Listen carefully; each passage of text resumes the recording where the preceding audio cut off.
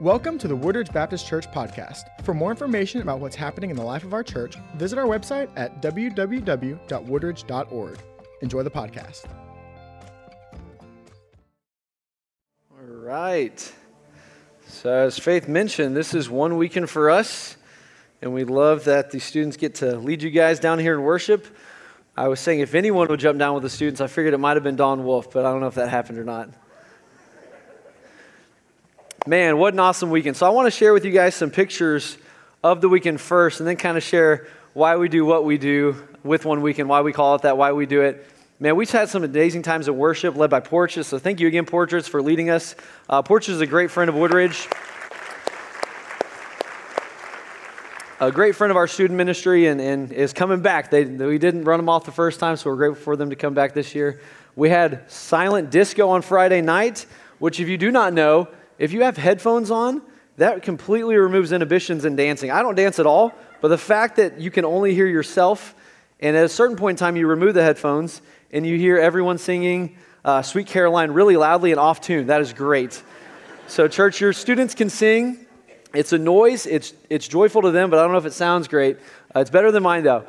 We had some times of recreation right there. That action shot right there.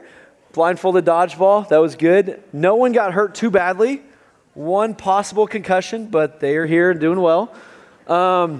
We also had some great times of breakout sessions. We try to talk to the students about very tough topics that they want to learn about. They ask tough questions. Your students they want to learn, like they want to go deep. So we had one on I'm Fine, led by a couple of awesome counselors that are great friends of Woodridge as well. We had some other ones. You can tell some are very interested, and then some noticed our photographer on the side there. But we had the other sessions were led by Brandon Reed, who talked about what am I doing with my life? Right? A lot of us, maybe some of you adults are asking that question too, but students are like, what am I doing with my life? What am I going to do for a job? What am I doing with college? I have no clue. These students have to pick a track that they're going into in 8th grade, right? Isn't that wild? They have to kind of decide which route they're going to go. So we did that. We also had one on apologetics led by my little brother, Rory Dunson. And now there's actually 3 Dunson brothers in this room right now. So I don't know if that's against HPD's regulations or not, but we'll just roll with it. We had some great times of crafts and other fun times and free time activities. And then we also had some great small group leaders. So Faith already said it, but I'm going to ask, I'm going to call out some specific people, specifically our small group leaders. I would ask you to stand up right now. Small group leaders. If you're a small group leader this weekend, stand up.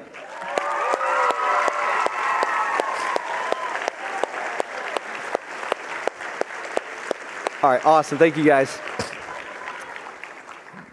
We had some great leaders. Faith already thanked everyone, but I just want to say another thanks to everyone that helped. We had numerous people who played different roles, did different shifts. We had some people who were point people for us who basically were here just as much as we were, doing it on a volunteer basis, and it was phenomenal to have them. I'm not going to say their names because they probably like to work behind the scenes. The tech crew back there doing the live stream, everything, lights.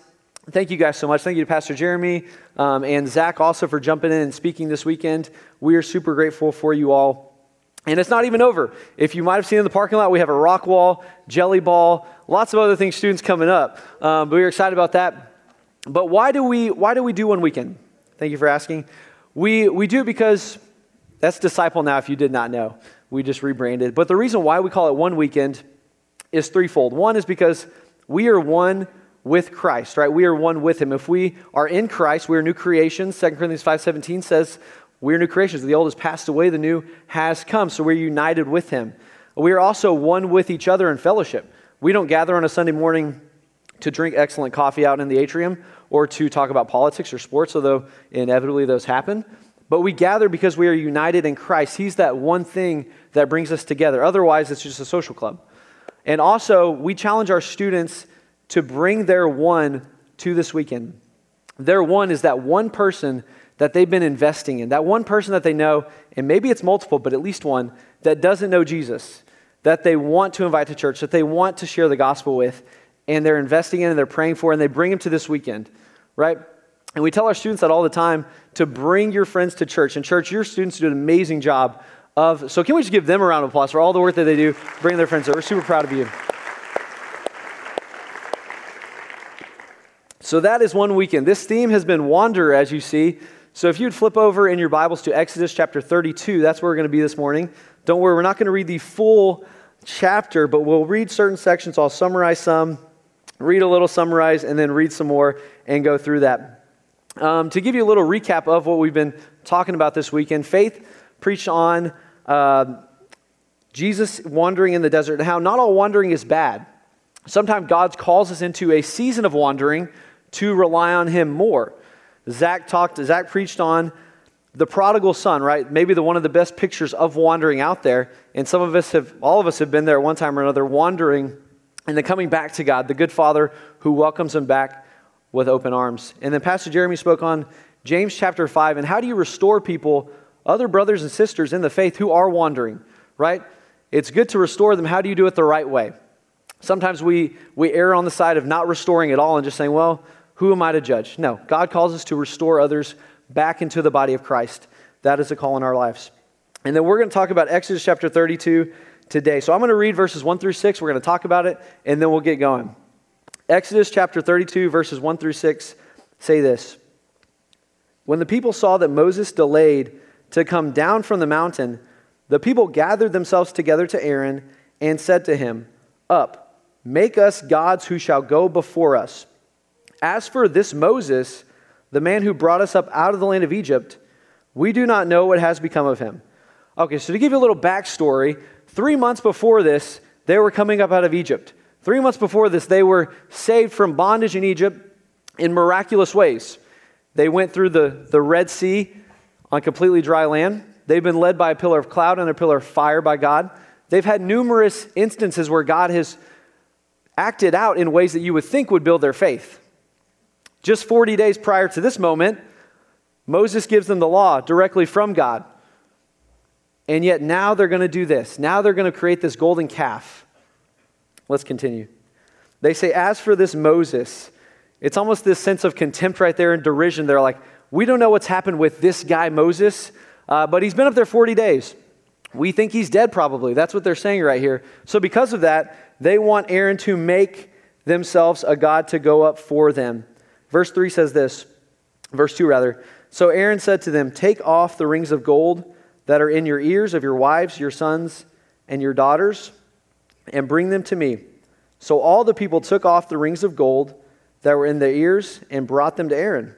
And he received the gold from their hand and fashioned it with a graving tool and made a golden calf. And they said, "These are your gods, O Israel, who brought you up out of the land of Egypt." When Aaron saw this, he built an altar before it.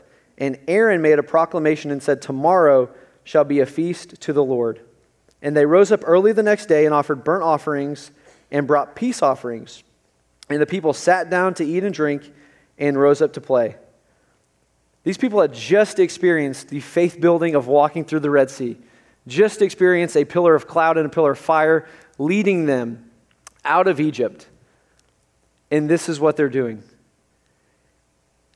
Verse 6 right there implies that they had kind of a drinking party. And then after that, they rose up to play. Implies sexual immorality and promiscuity. You can put whatever phrase you want to that, but it was a drunken orgy is what they engaged in at that point. That's what they were engaging in. Why? How did these people, that's what I asked myself, how did these people have these great faith-building moments and then go to this? And then I'm reminded of my own life, as maybe you are too, and maybe it's different than that, but we all have those moments where God has grown our faith, and then what do? I forget what he's done for me, and I go off wandering the other way. I fall into some kind of sin. I forget what he's done for me, and I lose my trust in him, or I get impatient, and I start to do things my own way, as the Israelites do right here. So I don't want us to ask necessarily how or why the Israelites did this, but I want to look at what did they do after this? What was their response to the sin and the wandering that happened? Because they're like us, they're human. They wander, we wander. What should be our response to the wandering? And our response should be a call to repentance. Moses says it this way later on in the chapter, we're going to get to it. He says, who is on the Lord's side? That's what I want you to think about, that phrase. Who is on the Lord's side? Ask that question. Verses 7 through 18, Moses is up on the mountaintop, and God gives him knowledge of what's going on below. He says, hey, Moses, go down to your people. because they're acting a fool. They made a calf, they're worshiping it, they're offering sacrifices to it. They're a stiff-necked people. You need to go down there. I'm going to destroy them. I want to destroy them. And Moses, on behalf of the people, says, God, don't do that. And I want you to remember what Moses says, because it kind of comes up in another theme later. Moses says this, God, turn from your burning anger and relent from this disaster against your people. Moses is advocating, saying, God, please don't do this. Don't let your anger burn hot against them. Relent. Give them grace and mercy. And then Moses kind of has a little change of heart right here. He's coming down from the mountain. He sees what's happening. He hears what's happening. And we pick up in verse 19 and 20, which says this, and as soon as he came near the camp and saw the calf and the dancing, Moses' anger burned hot. He's just asking God for it not to happen. And then Moses gets pretty ticked off right there. And this is what he did. He said, he threw the tablets out of his hands and broke them at the foot of the mountain. God had just given them this law, and Moses is in effect saying to these people, this law you were just given, you have broken it. This law God just gave you have broken it by choosing idolatry instead of Yahweh. It says he then took the calf that they had made and burned it with fire and ground it into powder and scattered it on the water and made the people of Israel drink it. Tasty. I don't know about you, but I had a food manager certification course that I had to do a few months ago. It was a lot of fun. I'm now a food manager, so it's hard to say that and not sound braggy, but it is what it is. We spent a full day going over the ins and outs of Houston, Harris County, laws and regulations and all this stuff. Putting gold in water and drinking it never came up, but I'm going to guess that it is not according to code. But I love the seriousness with which Moses took this sin, burned the platform that the golden calf was on, ground it into powder, and made them drink it, completely destroyed it. And we're going to get more into that in just a little bit. So I want you to remember that. Then in verses 21 to 24, Moses goes to Aaron and is like, what did these people do that you have caused them to sin so badly? What did they do? And Aaron tells him, well, I told them to bring me the gold. And then he says, I threw it in the fire and out jumped a calf. Maybe you with kids, or I have many Tiffany jokes that we have a lot of kids. We have all the students here. We don't have kids of our own. But maybe you're like, what happened? And your kid makes up this crazy story of why the, refrigerator got broken, or why that nativity scene in the living room is broken with Joseph. That happened in my family when I was growing up. And he makes up the story and says, the calf jumped out of the fire. Moses didn't buy it. There's two things that I think we can learn. There's many things probably, but two things that I want to zero in on that we can learn from this passage about how do we respond to sin and wandering in our own life. How do we respond to sin and wandering in our own life, just like Moses responds on behalf of the Israelites? Number one is repenting, right? Repent. Moses says it this way, who is on the Lord's side? Come to me. That's what he says. Moses says, who is on the Lord's side? Come to me. In verses 25 to 28, it says this, and Moses saw that the people had broken loose, for Aaron had let them break loose, to the derision of their enemies. Then Moses stood at the gate of the camp and said, who is on the Lord's side? Come to me. And everyone gathered around. Nope. It says, and the sons of Levi gathered around him. Not even everyone repented. And he said to them, thus says the Lord God of Israel, put your sword on either side of you and go to and fro from gate to gate throughout the camp. And each of you kill his brother and his companion and his neighbor. And the sons of Levi did according to the word of Moses. In that day about 3,000 men fell among the people. Wow. He gives them a call to repent, and then he, as if destroying the calf wasn't enough, anyone who was persisting in that sin, he wiped it out of the camp. Wiped out entirely anyone who was remaining in that idolatry and that sexual immorality. That seems pretty a tough route to go. Hard to read. But it shows the seriousness with which God treats our sin and our wandering and how much he wants us to eradicate it, put it to death, destroy it. So repenting, who is on the Lord's side? And he says, come to me. He doesn't say, who is on the Lord's side? Raise your hand. He doesn't say, who is on the Lord's side? Just believe that you're on the Lord's side. He says, come to me. He calls them to turn away from their old life and to step over to follow Yahweh. You see that picture? That's what repentance is. Repentance is more than knowing what's wrong, but it's choosing to follow Jesus. Turning away, right? A full 180, pursuing him instead. Who is on the Lord's side? So one response to sin and wandering should be repentance. Seems like an obvious one. The second response that I think we get from this passage is to kill sin. To kill sin. That's a pretty stark way of looking at it, to kill sin. Like, okay, I didn't think I'd have a slide that told us to kill something today. But what did Moses do? He got so angry, threw the tablets down, burned the platform that the wood was on, ground the calf up into fine pieces, made them drink it, and then eradicated any sense of idolatry and sexual immorality that was persisting still after his call to repentance. Moses killed every bit of sin that was existing in the Israelite camp. What can we pull from that? How can we kill sin? Maybe it's like, okay, that's just Old Testament stuff, right? Surely the New Testament doesn't talk about sin in that way, right? Like killing it, like cutting it off. Colossians 3 verse 5 says this, put to death, therefore, what is earthly in you. Sexual immorality, impurity, passion, evil desire, covetousness, that's a hard word to say, which is idolatry. Put to death. Put to death. That's just Paul, right? Jesus doesn't say anything about it, does he? Matthew chapter 5, Jesus says this, if your right eye causes you to sin, tear it out and throw it away. For it is better to you to lose one of your members than your whole body to be thrown in hell. I know it's a tough topic, but do we put sin to death in our life? Or are we so comfortable with it that we just let it exist? And we know it's bad and we try our best and we kind of put it in a cubby and we're like, I'm not going to visit that again. But do we put it to death? Do we cut it off? Do we destroy any remnant of it that we can't return? Moses destroyed the calf where no one was going to try to retrieve that gold after what it had been through. Do we do the same with sin in our life? Do we do the same after our wandering, in our wandering? One of my favorite sermons ever, you can go listen to this one, is called Make War by John Piper. He's talking about making war against the flesh, making war against sin.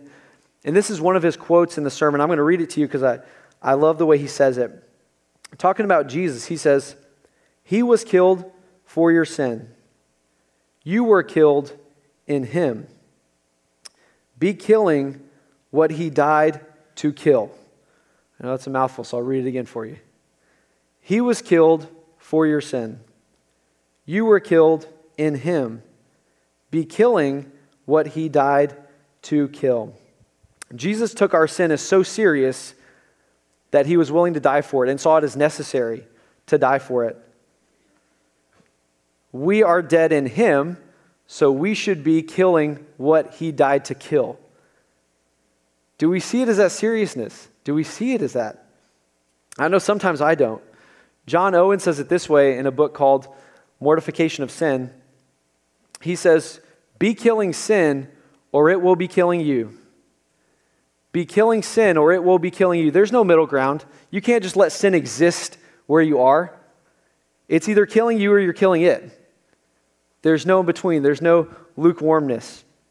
You're killing sin or it is killing you. So many of us are so comfortable with sin just existing.